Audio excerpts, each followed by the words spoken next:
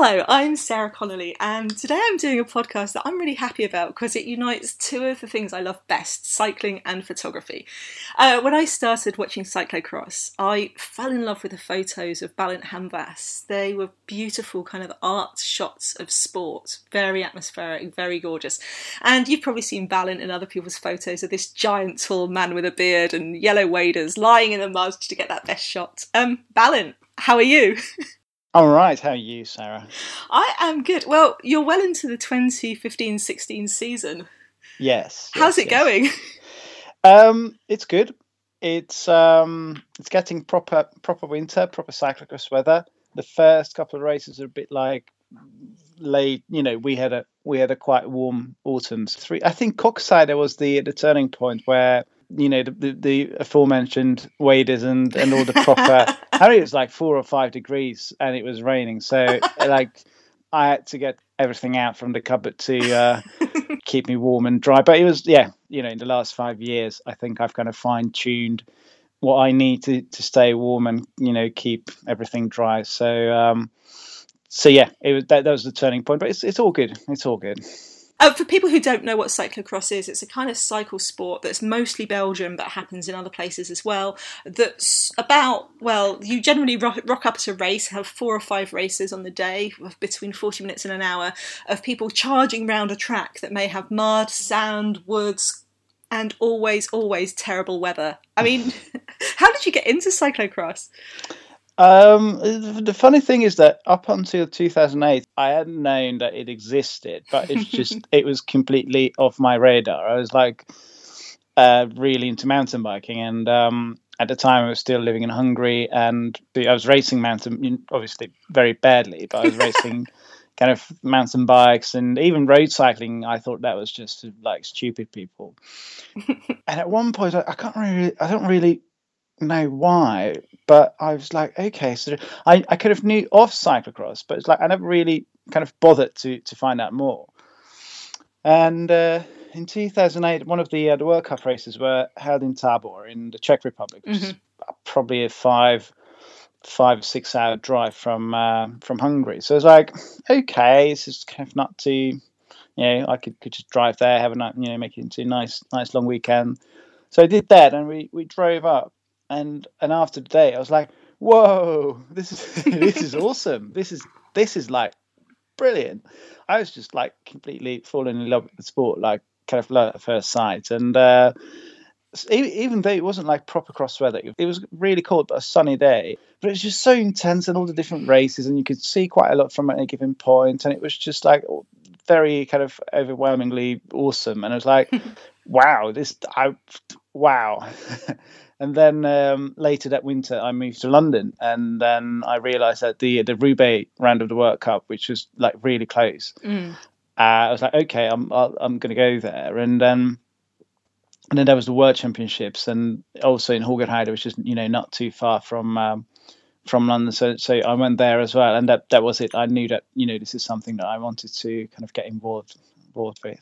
Yeah, and were you a professional photographer at the time, or? I mean, No. I used to, in my previous life, I used to work at a media agency, and I was big fish in a kind of small pond. I was running the online division of a big media agency in Hungary, so that was completely different from what I'm doing now. Yeah, and now you're a full-time photographer, aren't you? Yes. You're like 100%. That, I mean, you changed, was last year your first year? No, that you went 2 years full-time? ago.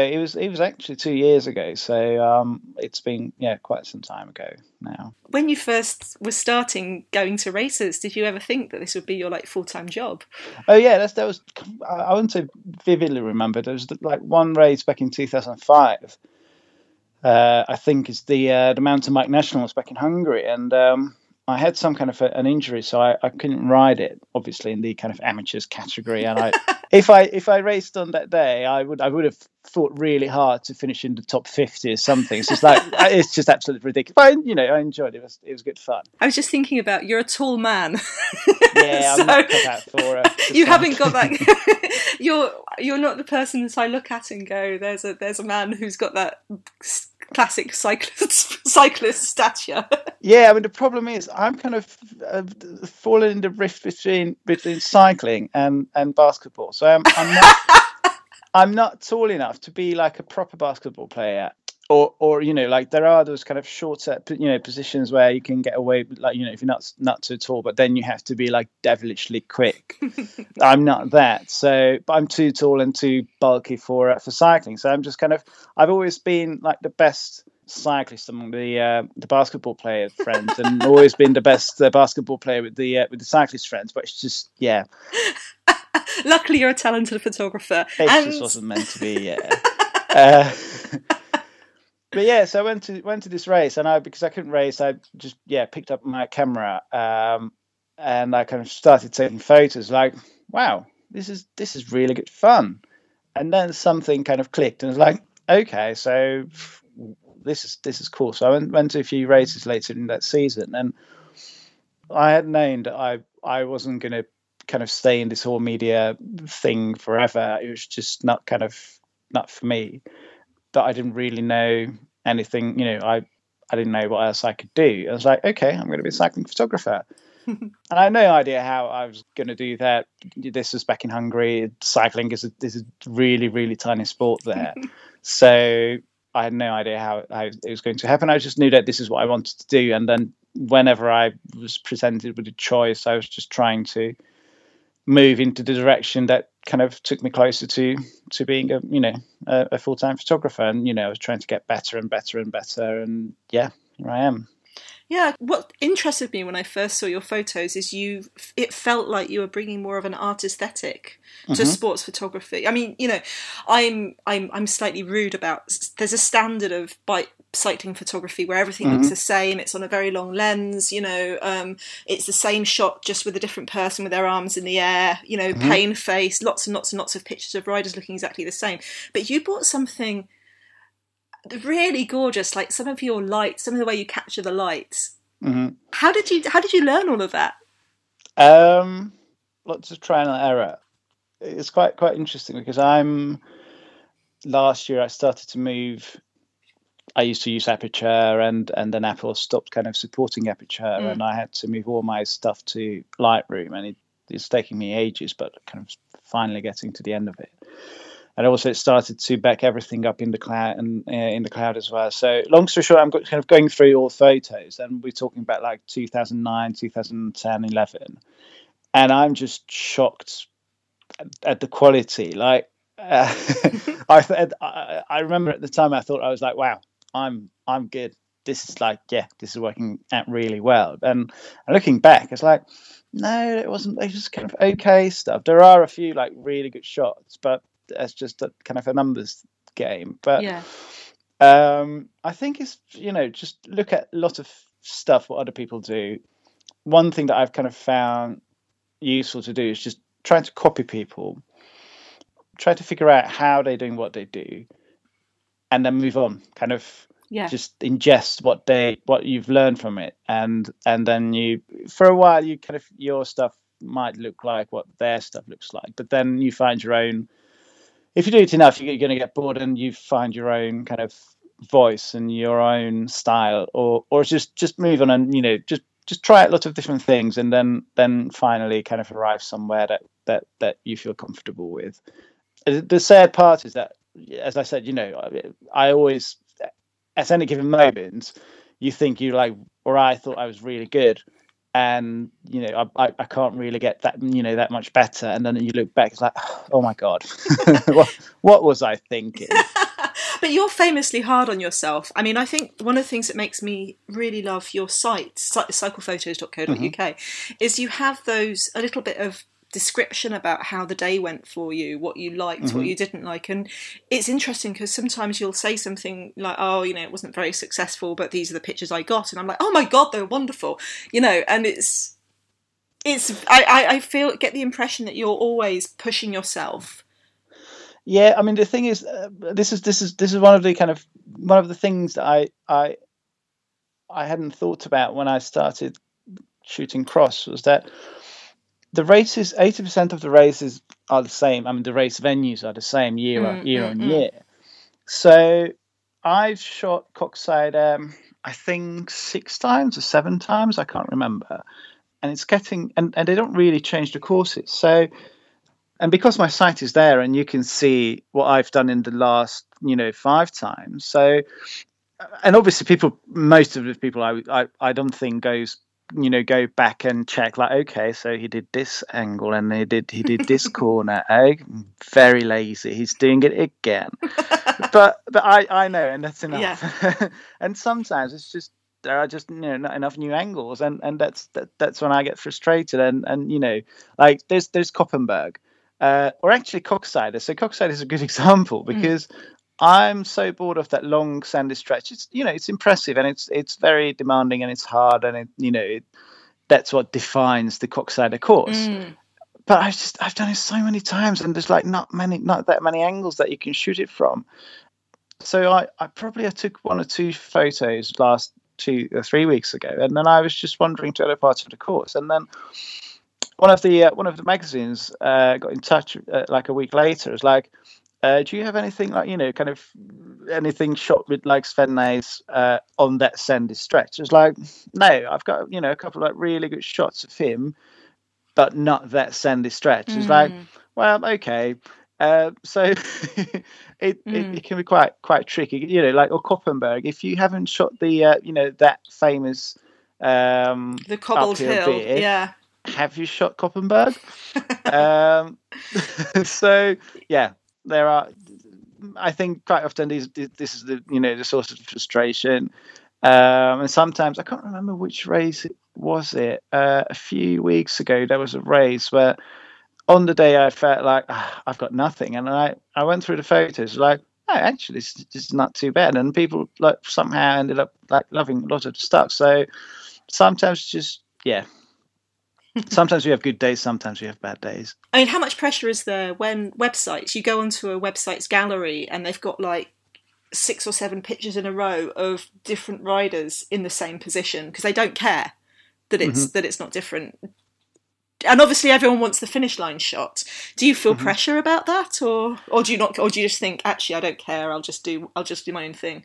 The thing is, when you set out and you're a beginner and you don't have clients and you have precious freedom that later on you kind of yearn for, because you have clients, you have teams, you have riders you have to keep an eye on, so you have to make sure that you've got those riders. So it's kind of a balancing act between keeping the clients happy, getting the shots of the important riders, giving them a bit of variety. It means I have to run back to the finish line and get the finish line shot, because if our rider wins, then I have to have a shot of that.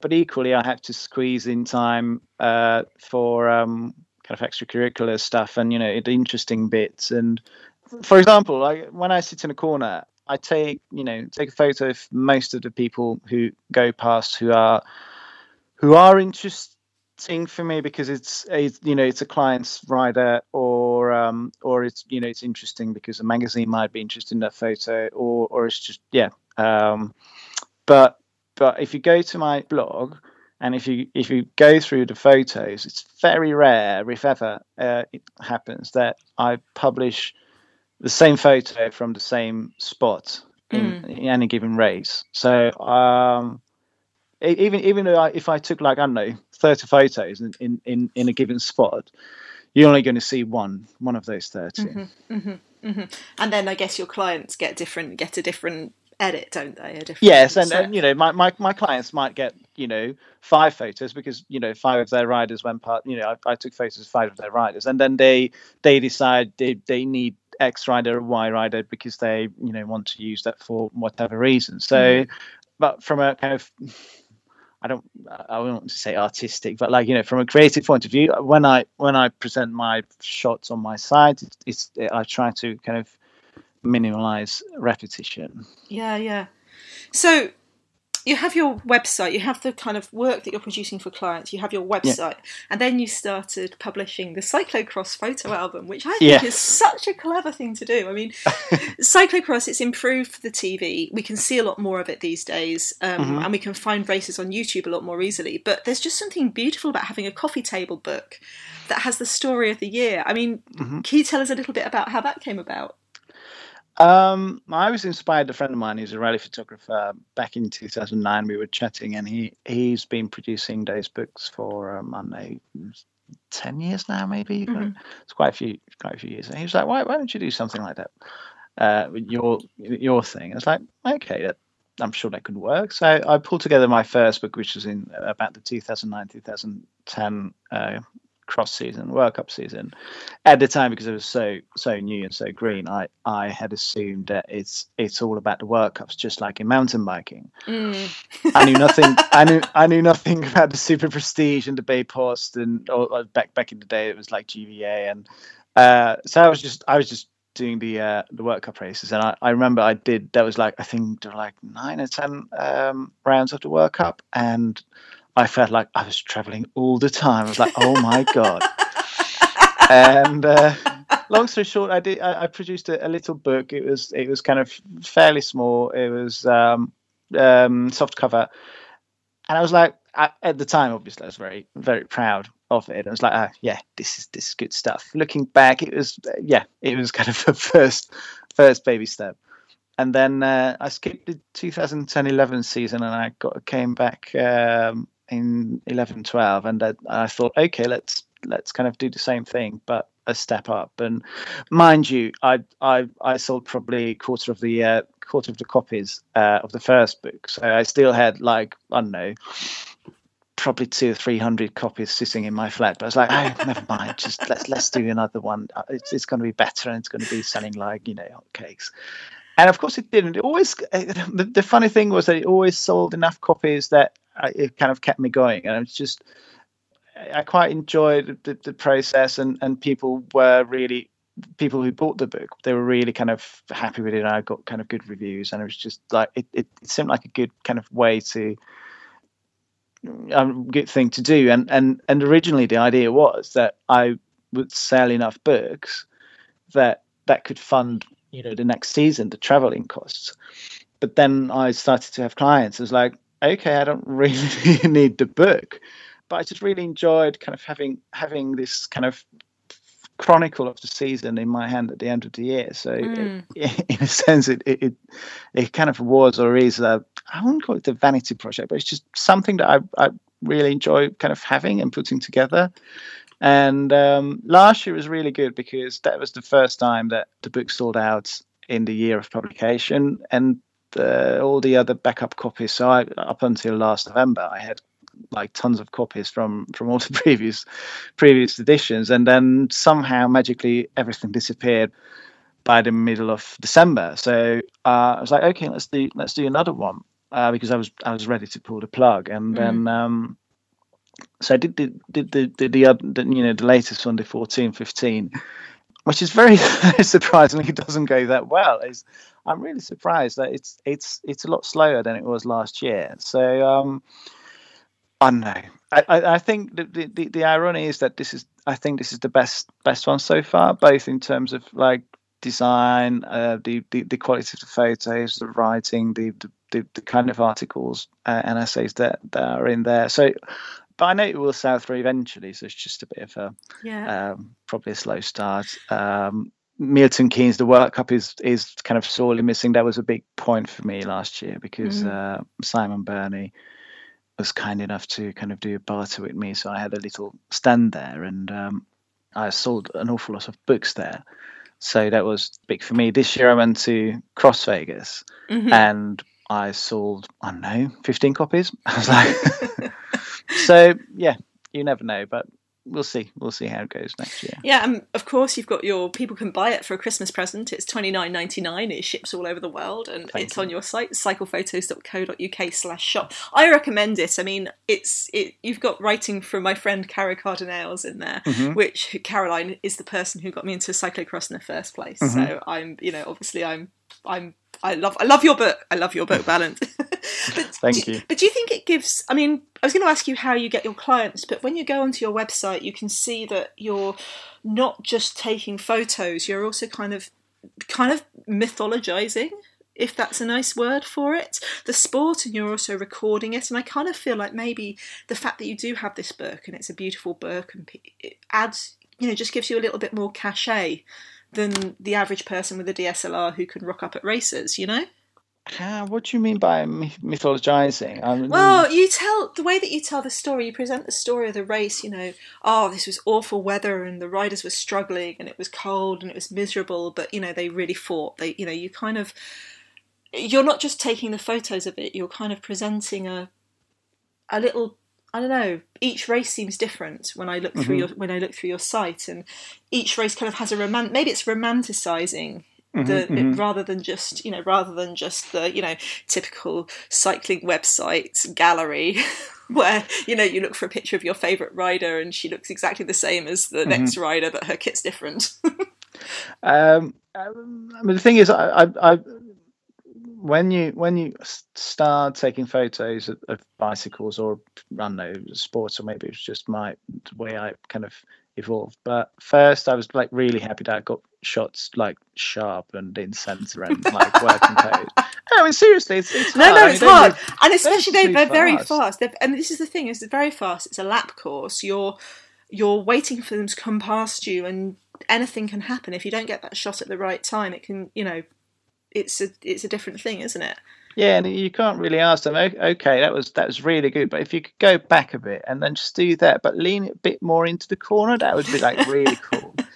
But when you first, you know, you get your shots like, I don't know, sharp and in focus and whatnot, and you're really happy with it, and then you just kind of just like, this is good, I'm good. But then you have lots of samey shots of you know of riders. So due to the limitation of online, I started to shoot everything horizontally, and quite often shooting vertically is a bit easier, and you get like the depth. You don't really have to think about the background. You just, you know, have the rider with not very much background, and it's kind of all good and easy. And then I started to shoot more and more horizontal, and now if you like, I just never shoot kind of portrait orientation, but you always have to think about the background and the backdrop, and so once you're kind of happy with like, yes, I can take sharp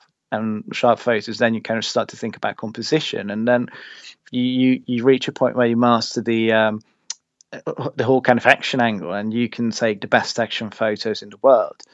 And I can't remember who told me this, but I was sitting down with like a really good, I can't remember who it was, but we were sitting, I was like, he said, yeah, this is really great action shots, but I kind of missed I don't see anything about, you know, the race, the atmosphere, the people, you know, what was happening there.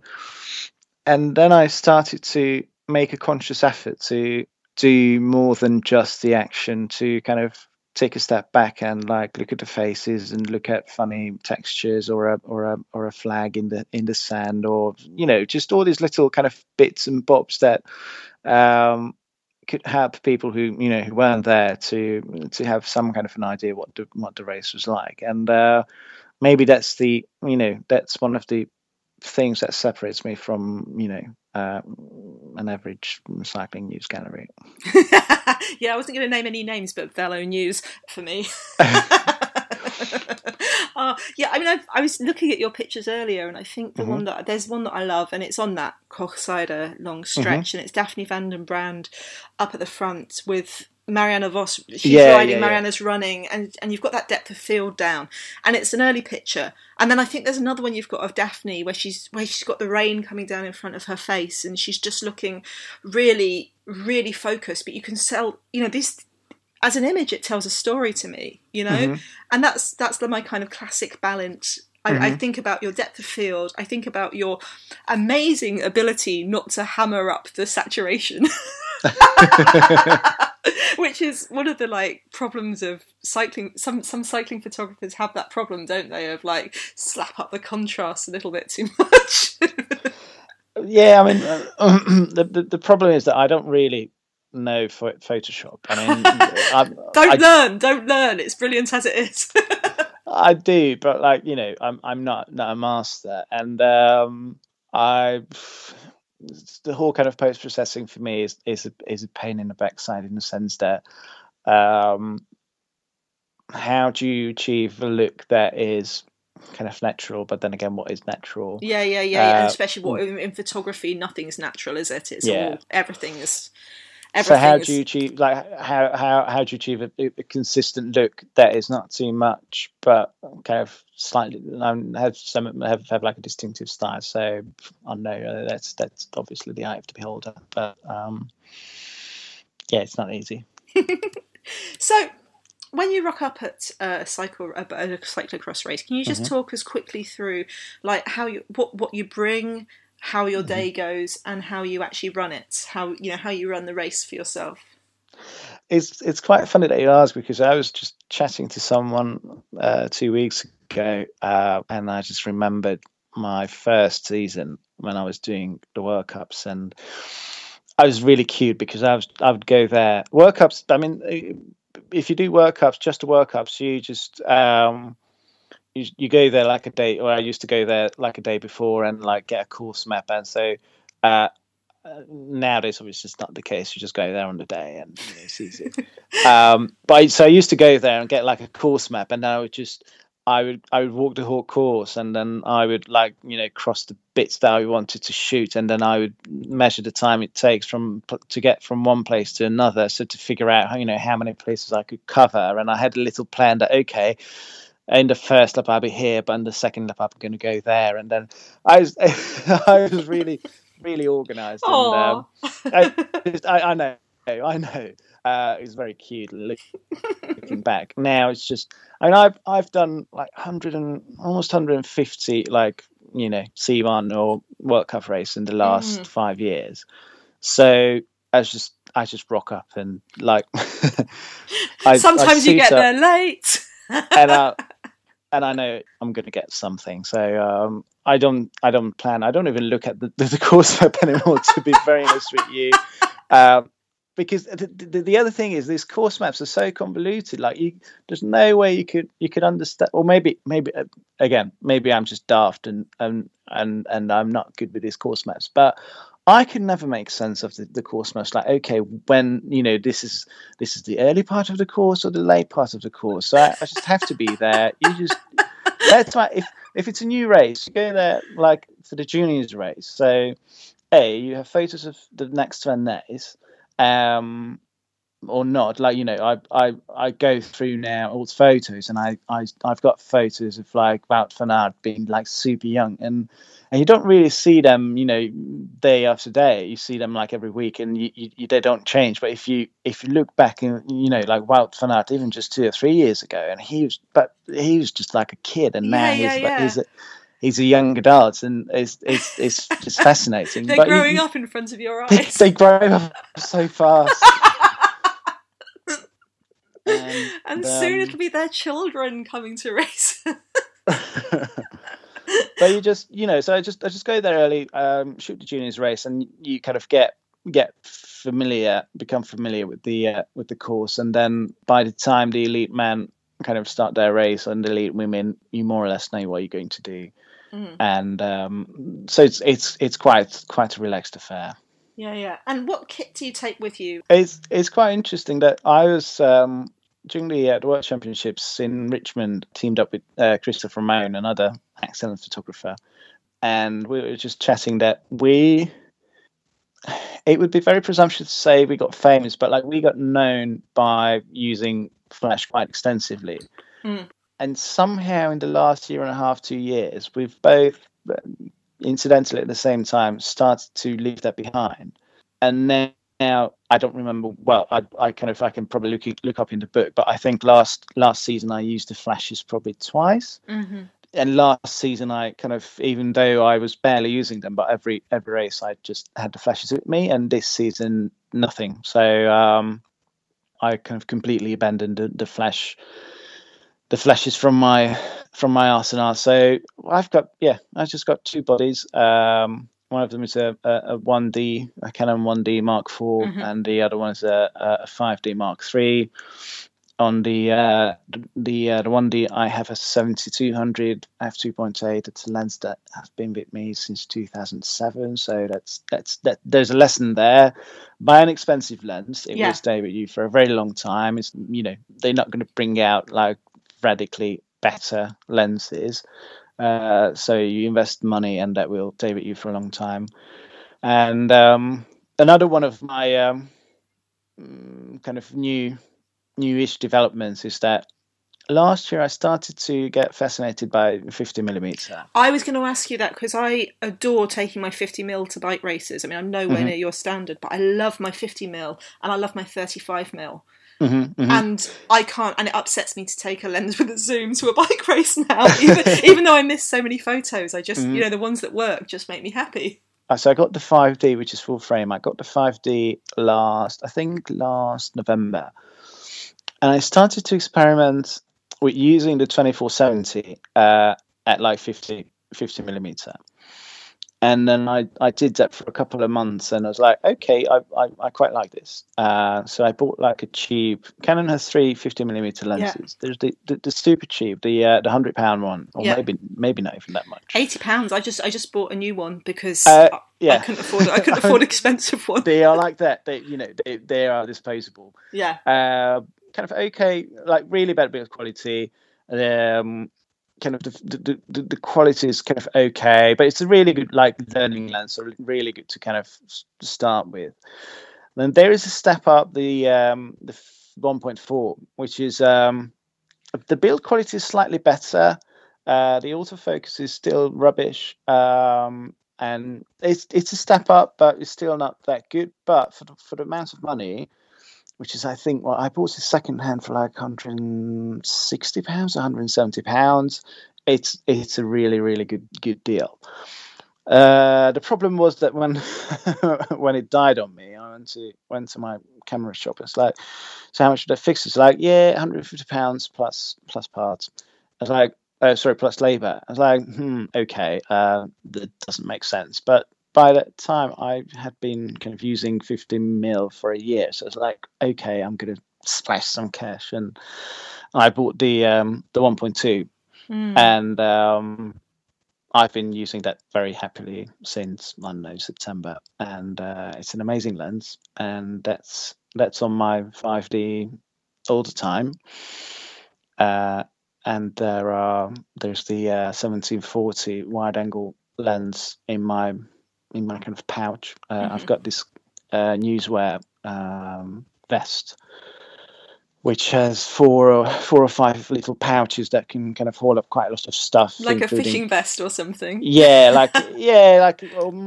more like like soldiers hold extra. Is that the one in the photo where there's a photo of you running down the road, looking insane with your vest on? Probably, yeah. Yeah. So there's a 1740 in that vest, plus some water, plus some spare batteries, and that's all I've got really these days. So my kind of kit got considerably lighter and simpler. I still have the 2470 with me just in case. I know, like, I don't know if something happens to the 50mm, but it's just. Yeah, I'm just super happy with that lens, and maybe to be honest, maybe it's just a phase.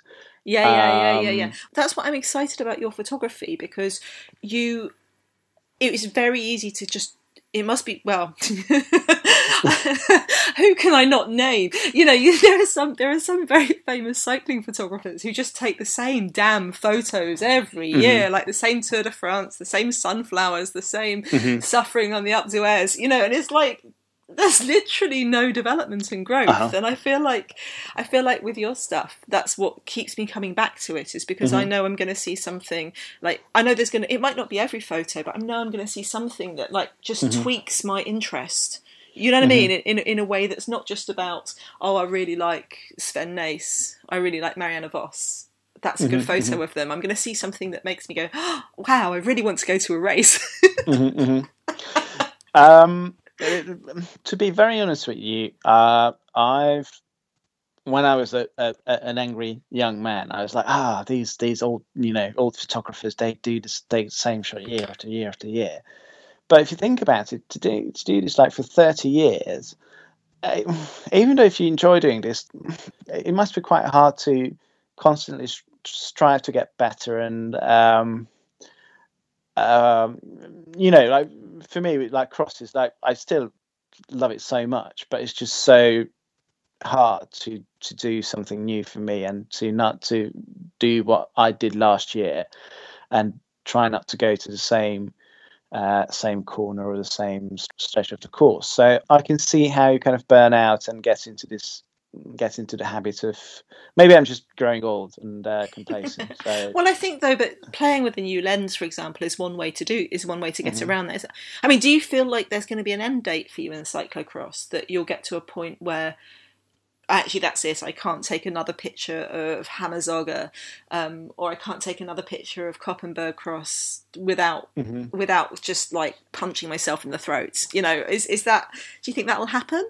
that's a very good question. I mean, I don't know. Probably 2 years ago, I would say no, never. Now what I would love to do is for the world to stop and have a year when there's no cross season, because it would be great to take a break and just, for a year, don't even think about cross. But I know that I would be like, just go bonkers if I was here in London and they would be over there and racing. So, and I'm sure at one point, it will, the time will come if I don't know, we're going to have kids, then, that's going to change things. Yeah, yeah. I mean, I guess you could do an American season or something like that, except the travel's a bit crazy. But the problem is I have this weird kind of compulsive personality, so it feels like I'm failing myself if I don't do the European season in its entirety. No, I know exactly how you mean, because that's the same about my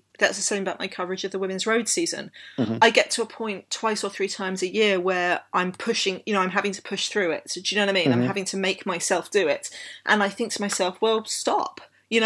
Stop. Yeah. And then I'm like, no, but just one more race, and then something like the Giro comes round, or something like that, and I kind of get my wow, yes, I love this, or I go to a race and I'm like, yes, this is who I am. But it is hard, isn't it? Because you could stop, but if you can't, but it's also your personality as well. The thing is, I'm not there yet, so I'm still enjoying a lot. And even though like driving can be a bit of a faff, but especially now in the last 3 weeks since the Paris attacks, the channel crossing crossings have been a nightmare. It's just been taking a lot longer than it used to. But I'm big on audiobooks, and I still really enjoy the actual racing. It's just the things these guys do, it's just phenomenal. Like seeing that from that close is just brilliant. So I don't think I'm ever going to get kind of bored of that. I don't know. We'll see. Yeah, and I mean, would you and your partner move to the Belgium or something like that, or is London home? I love Belgium. In Hungary, I used to live in the capital city. I now live in London. I don't think I could live somewhere small. Or maybe I could. I don't know. It's hard. It is a hard thing when you're used to capital life or big city life at least. And yeah, interesting. So this year, obviously, you've done something different because you've covered your first women's road cycling season, road racing, as well as cyclocross. How was that? Good fun, but really tiring. I've done 174 days on the road so far. Wow. So essentially every other night, on average, I've spent somewhere else. So that was that was quite taxing, but it's really good fun. I didn't really know what to expect, and when I went into the season, and I was like, just I don't know, awestruck by how awesome women's racing was and how good they were, or they are, how good the racing was. It was just all a big revelation, and I mean the thing is, it's always like there's a sports, and the more you know about it, the more layers you discover, the more interesting it gets. And as I kind of dug deeper and deeper, and because I was kind of observing it from really, really close. So not even, from the telly. I was literally there and looking and talking to these guys. And it's just adds so much texture, and it just makes it so much more interesting. And they are, incredibly good bike riders, which I always admire. How like just good riding is. I don't know. I find it amazing because it's so far away from me. I'm so shit. And I just like it always. Yeah, it's just always inspiring to see great cyclists ride, and there is something magical when you trying to get through on your motorbike and you're trying to get through the peloton, and there are 150 riders are surrounding you, and you never get that close to a sporting event. Like you always watch it from from the side of the pitch, or a few meters away, but not like right next to them, and they shouting and to each other, and they eat and drink and right next to you, and it's just that is just fascinating. It's really, really, really exciting. So it was a really, really good year. It's hard work, like the Giro. The Giro's a hard race. I think I think about going every year, and every year I think I'll have a better experience following us online and watching the TV. Yeah, I mean, to be honest with you, this is the other thing that that harks back to the old, the photographers who don't change year after year. I have just no idea how they can survive 3 weeks at the Grand Tours. I mean, after 10 days at the Giro Rosa, I was broken. I was just so tired, and I was so just fighting for survival every day because it was so demanding. I mean, obviously that was my first kind of foray into stage races, but the transfers, the hot weather, to be on the motorbike all day, and it's just it was really, really hard. But equally, we've seen beautiful parts of Italy, and I've just seen some amazing things. So it's really good, but I just have an awful lot of respect for those guys to do that like 3 times a year. It's just bonkers. Yeah. I mean, no wonder people are on drugs, and that's just the photographers. I was wondering, it must be weird because obviously you've been doing cyclocross for years, and it's quite a small scene, isn't it? Like, and people must get to know you, from seeing your face day in, day out. How was it moving into the women's peloton and kind of having to start, getting relationships with riders and getting them to know who you were and stuff? Was it difficult? Did it help knowing people like Marianne Vos and Paulina Ferrand-Prévot, or? I mean, it did have that. There are a few cross riders who knew me, and so that was good.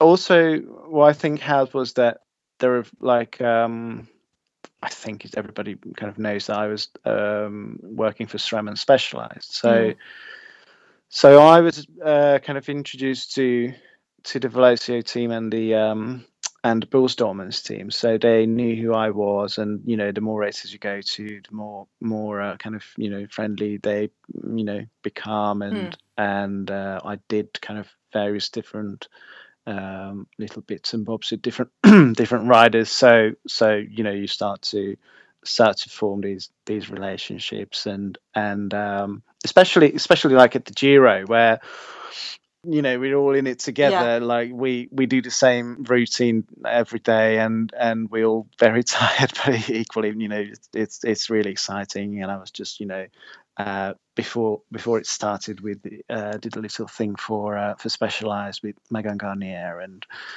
and then I think it was after the second stage she was in pink, and I was just like, so good. It was just really, really cool. But because I was sitting through the interview and all that backstory, and it was just added so much more depth to the whole thing, and I was really rooting for her to keep pink. So yeah, it was a really, really, really cool. It was a really, really cool year, and I think it's a very kind of approachable scene. You can easily talk to everybody. So yeah, it was good fun. Yeah. And what was it like on the motorbike? I mean, some of the descending is completely lunatic that riders are doing. So the background is that I had sat on a motorbike once before this whole kind of women's cycling thing kind of came around, and then last year, before I committed to people to say, yes, I'm going to do this, I did a trial run with my motor driver Chris, and we did it he's from Belgium, so we did a loop around Flanders, and we were photographing, or I was photographing from the back of his bike, just a few amateur cyclists who were doing this loop, and I was just kind of following them. And that was okay. I knew kind of it wasn't going to be my favorite thing ever, but it's something you have to do. It's like the dentist, where you have to go. It's unless you want cavities with massive problems, you just get on with it. But the Giro Rosa was was a tough one. I was really looking forward to the last stage, stage with the long descent, and that was the one that Lucinda Brand won. I think it was the 8th stage, because then the 9th was the TT, and then it was just uphill. Yeah, and that was the last climb, and it was supposed to end. I mean, the top of the climb was supposed to be at 67 kilometers. And what I kind of started to do, because I really, really don't like descending at like race pace. Chris is good. He's a super smooth driver. He could do it easily, but I'm just scared. So what I kind of started to do is either to stay behind the peloton or get ahead. And on the climb, 1 kilometer to go, or 2, no, probably 1, depending on how steep the climb is, we just go ahead. We start descending, and roughly we get to the bottom at the same time. And so that was the plan on that stage. But then, and that was the stage where Lucinda Brand was in the breakaway, and then there was this kind of select group with Megan and Ashley Mormon Passio and Anna van der Mara Abbott. So all the top contenders chasing her, but 2 minutes down or something. I can't remember. And so we let Lucinda pass, and we were waiting for the leaders, and then the leaders, this chasing group, and they went past. I jumped back on the motorbike. I was like, okay, we're probably going to catch them once or twice, because we have 3 more kilometers. Oh, you were looking at the Giro road book. Yeah, and then we overtook the chasers, and then there was this is the end of the hill, and the descent starts. It's like, fuck, we were behind Lucinda Brand, and it was and they were the chasing group was behind us, so we can't just glide down here. We have to go for it. Because they can descend faster than you, can't they? And especially in the corners, they go on a bike. They go much faster than a motorbike can, because good motorbike riders should be able. I mean, obviously you lose some speed on the in the corners, but then on the longer kind of straight stretches you can make up some time, or But it's just Chris is going for it. I knew that we had to, because otherwise we'd be overtaken by the chasing group. So that was the scariest, I don't know, 10 minutes of my life. And then it started to get a bit better. We got to we were kind of getting closer and closer to the boss. I was just telling Chris, just slow down. I can't take this anymore. But it was really close to the bottom, and then we finally managed to overtake Lucinda. But I was really happy that was the last kind of stage with descending, and it's just I'm not good on a motorbike. Maybe next year it's going to be better. But your photos were great. Yeah, and I think it was nice following your learning experience as well. On your again, you don't just present the race, the pictures. You present a little bit of your experience, and that was nice to see you learning. And I mean, I think you said to me at one point that you're really disappointed with a load of your pictures. I was like, oh my god, those are the best race, those are the best photos I've ever seen of this race. What are you talking about, man? You're crazy. Yeah, but I know. Yeah, I know. So a couple more questions. if you had some advice for if anyone was like wanting to become a photographer, not necessarily in cycling, but in something niche like this, because you've pretty much carved your own career out, which I love. I'm always in love with that. What advice would you give to someone about turning a hobby into a career? Just be persistent. Don't give up. Don't count on being able to do this in the very near future, because it might take a long time to get somewhere. There are different obviously different paths. I know quite a few photographers who kind of had been awesome photographers before they got into cycling photography, and this is just kind of branching out or trying something new, and they don't really have to get better because they are already really good. I wasn't one of them. And I'm not saying I'm really good now. It's just, when I started, I knew nothing, and it took me years and years and years of practice to get where I am now. So never assume that you're good. It's, assume that you shit, and then just constantly try to get better, and just this is what I always do. Just do it. Just practice, and do more. And what's really difficult, and if you can find someone who's willing to give you honest feedback, that's gold. Just click onto that and harass that person every now and again, because it's really difficult. Like most people will say, "Oh, this is awesome," or if they don't like your stuff, they just ignore it. Yeah. And no one wants to, and if you ask for feedback, I find this. I want to ask for feedback. What can I improve? And people are either horrible, except they're generally not, because most people don't bother being horrible, but they don't want to offend you. Oh no, it's fine. Everything's great. You're fantastic. It's like, no. Tell me, tell me how my bum really looks in the skirt. Tell me the things that I do that wind you up. I know that's that. And I guess if you can, when you ask that, you also have to be willing to hear the answers, don't you? And to like put your ego aside.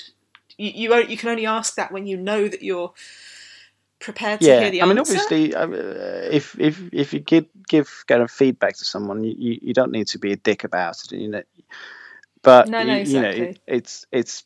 It's very useful if you get from someone who knows his stuff.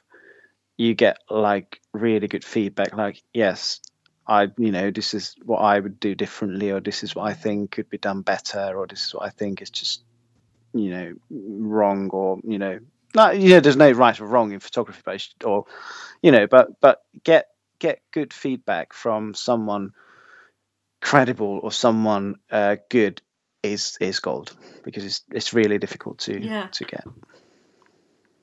Yeah. And then when you're looking for clients, what do you have any advice about approaching people? Or, I mean, I guess the problem, one of the problems is that, there's only so many bike manufacturers and things like that, aren't there? So, like find out who Christoph or who Jared and Ashley Gruber go, and then try and steal their clients. It's bad advice. What's your advice? What would you say to people about the thing is? Yeah, I mean, as you said, it's really difficult, because those companies who have a need for really good photography, they probably already contacted Ashley or Christoph or Emily, or one of those photographers who kind of see things a bit differently. But there's always a company, maybe a new company, maybe someone just fell out with someone and looking for a new photographer.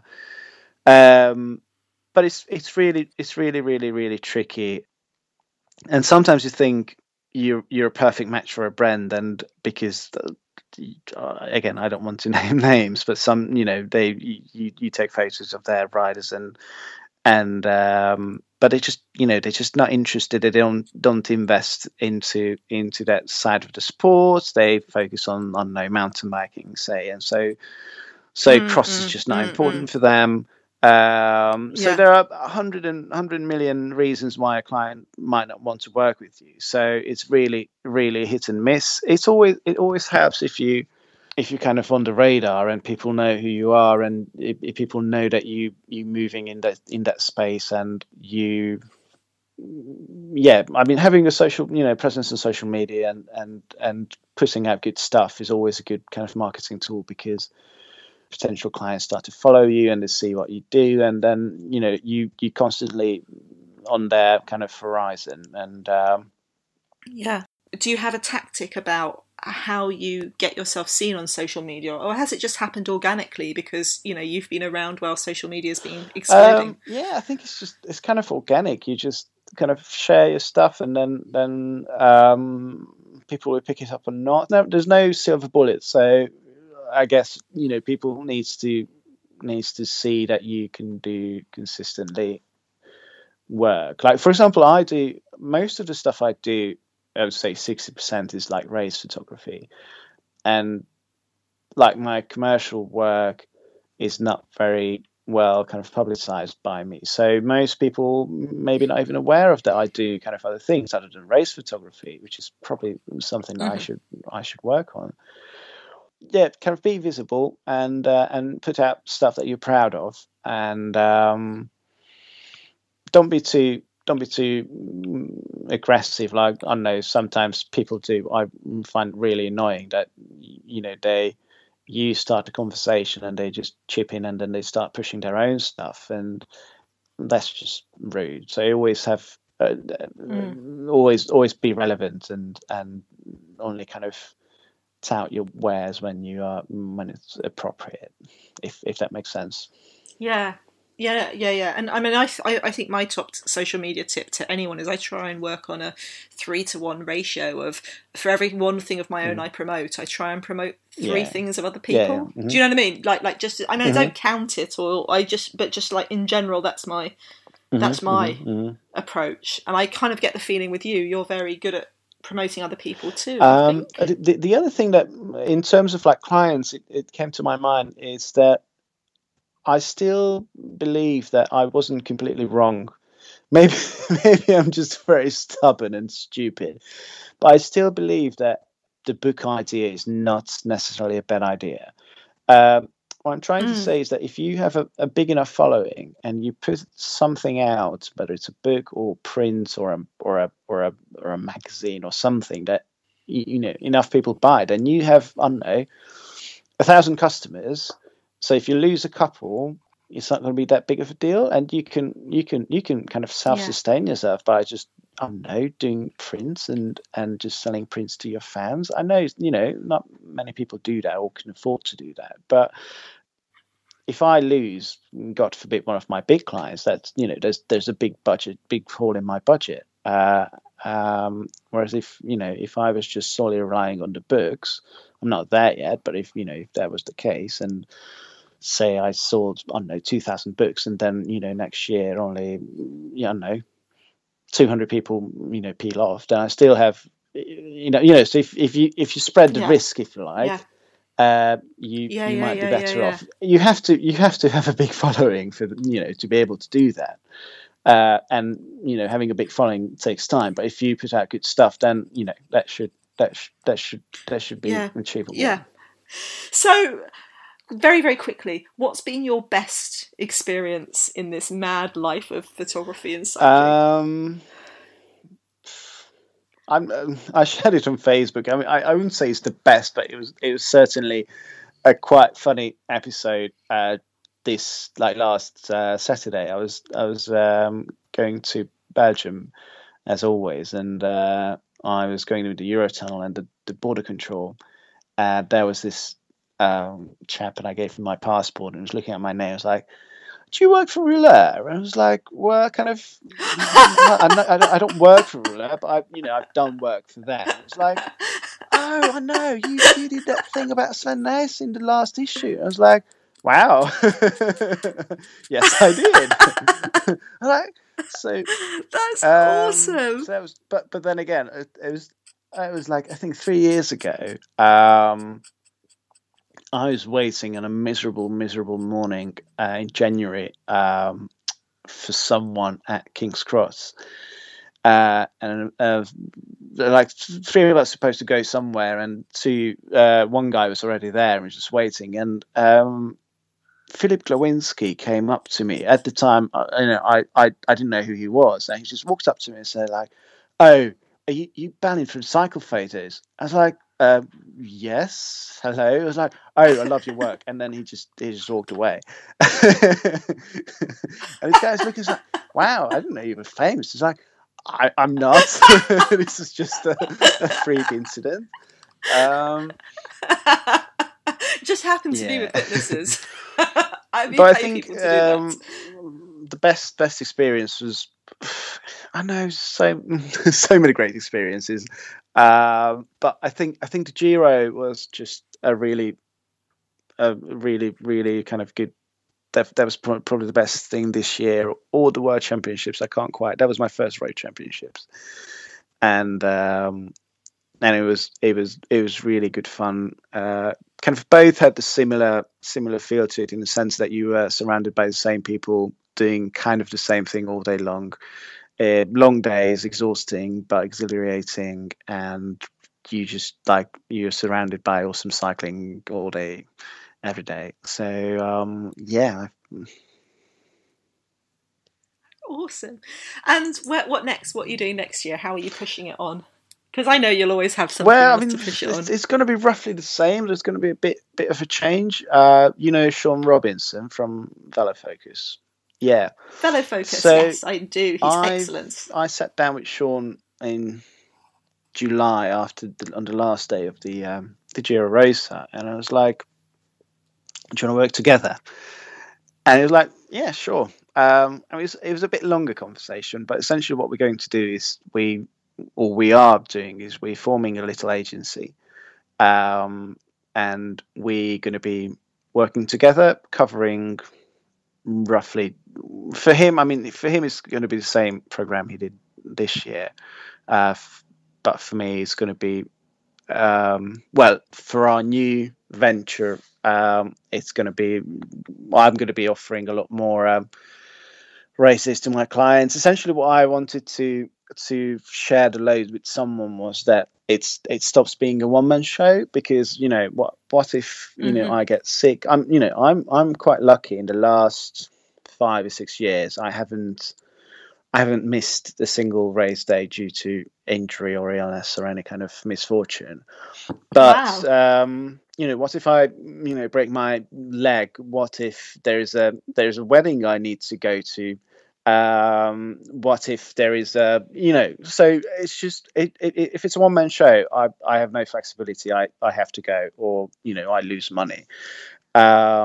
Yeah. And with teaming up with Sean, I thought that would be that I felt like 2 and 2 could be more than just 4 in our case, and I really like his style, and I trust him, and he's a great chap. So Yeah, he's very easygoing, yeah. very, very good bloke, isn't it? Did you look at Jared and Ashley Gruber working together with? I mean, I think about them at the women's tour, where poor Ashley gets to stand in the pen, listening to "We Could Be Heroes" 100 times, getting the standard shots, and Jared's out there doing really interesting stuff, kind of like of exhausted riders lying on the floor and stuff. I think that was part of the thing. So what we're going to do is he's going to do half of the races and I'm going to do the other half. So we're not necessarily going to meet an awful lot during the year. But there will be some key races where we feel, we feel we should be there, and because it's just so big and so busy. And what you said, like for example, at the Giro, one of the things I really hated about the Giro is that it took them 45 minutes on most days to get the podium together, which is just ridiculous. And you're standing there in the heat, and you just do nothing for 45 minutes. Yeah, and that you're going to have to try and find Wi-Fi and turn your pictures around and travel for 3 hours to the next hotel and blah, blah, blah. And for example, having both of us there, we don't have, and working together, he can go and start working on the photos and send the finish shot to to the clients immediately, and I can just stay there and take the the podium shots, and then the next day we can just swap, and I don't have to spend 10 days on the motorbike. We can so we can share the load, and it will just probably make life a lot easier for both of us. And at the same time, we can offer a lot stronger product to our clients, which sounds a horrible corporate speak, but it's we can cover a lot more without necessarily either of us working more. So yeah, and also it's nice. I love the idea of you two working as a you're not competing against each other, you're working with each other. I think there's a lot of stuff in cycling that's frustratingly competitive, you know what I mean? Like, some people seem to take it a little bit too far for me, and so the idea of you guys, like, being a cooperative or being a partnership is that just makes me happy. I'm happy that you're both great guys and you both do interesting stuff, and together I reckon you'll do even better. You can just like make it even better. Well, thank you. It looks like it's going to work out quite well. So we'll see. We'll see in March. Excellent. So if people want to find you, they can find you on cyclephotos.co.uk as your website, isn't it? And you're also Cycle Photos on Tumblr and Twitter and Facebook and Instagram. You make things very easy. Congratulations on your brilliant branding. I don't do that. And I'll put links to all of that on my site, prowomenscycling.com. You're also balinthamvas.com, and if anyone wants to see a picture of Balint, if you go onto site cyclephotos.co.uk, look up Balint-Havlas and you'll see what he looks like running down the road. It's awesome. And if people want to see your other stuff, your Balint... Oh yeah, I've just said balinthamvas.com. Anything else? Oh, they should buy your book. Definitely buy your book. That's cyclephotos.co.uk/shop. Buy the book. It genuinely, if you like photography or you like cycling, buy it. It's not your standard photo book, is it? It's got some really interesting writing and storytelling. Yeah, I think visual storytelling and written storytelling. Yeah. There are some really good. The thing is, the way I put together the extra stories is what I want to kind of read about, or what I would love to hear about, and that's why, for example, there's a piece by Bill Sheehan, who does the CXS website and the Svennes videos, and he wrote an article about Mathieu van der Poel and Wout van Aert and their kind of rivalry, and there's the article which I really like, because it's so visually simply kind of illustrating the difference between the earnings of the men and the women. That was done by Dan Seaton. So there's like lots of interesting stuff in there. I went to the Dugas factory in the Netherlands, which again a company that we don't really know much about, and I got to meet the owner and just saw how it works. So it's just lots of stuff that kind of I find interesting about cross, and just gives a bit more depth about the whole sport, hopefully. Yeah, I love it, and it's beautiful. So if you have a cross fan in your life or a photography fan in your life, look at it and check out Balint's stuff, because it's really interesting. And ask him any questions. He's a super friendly chap.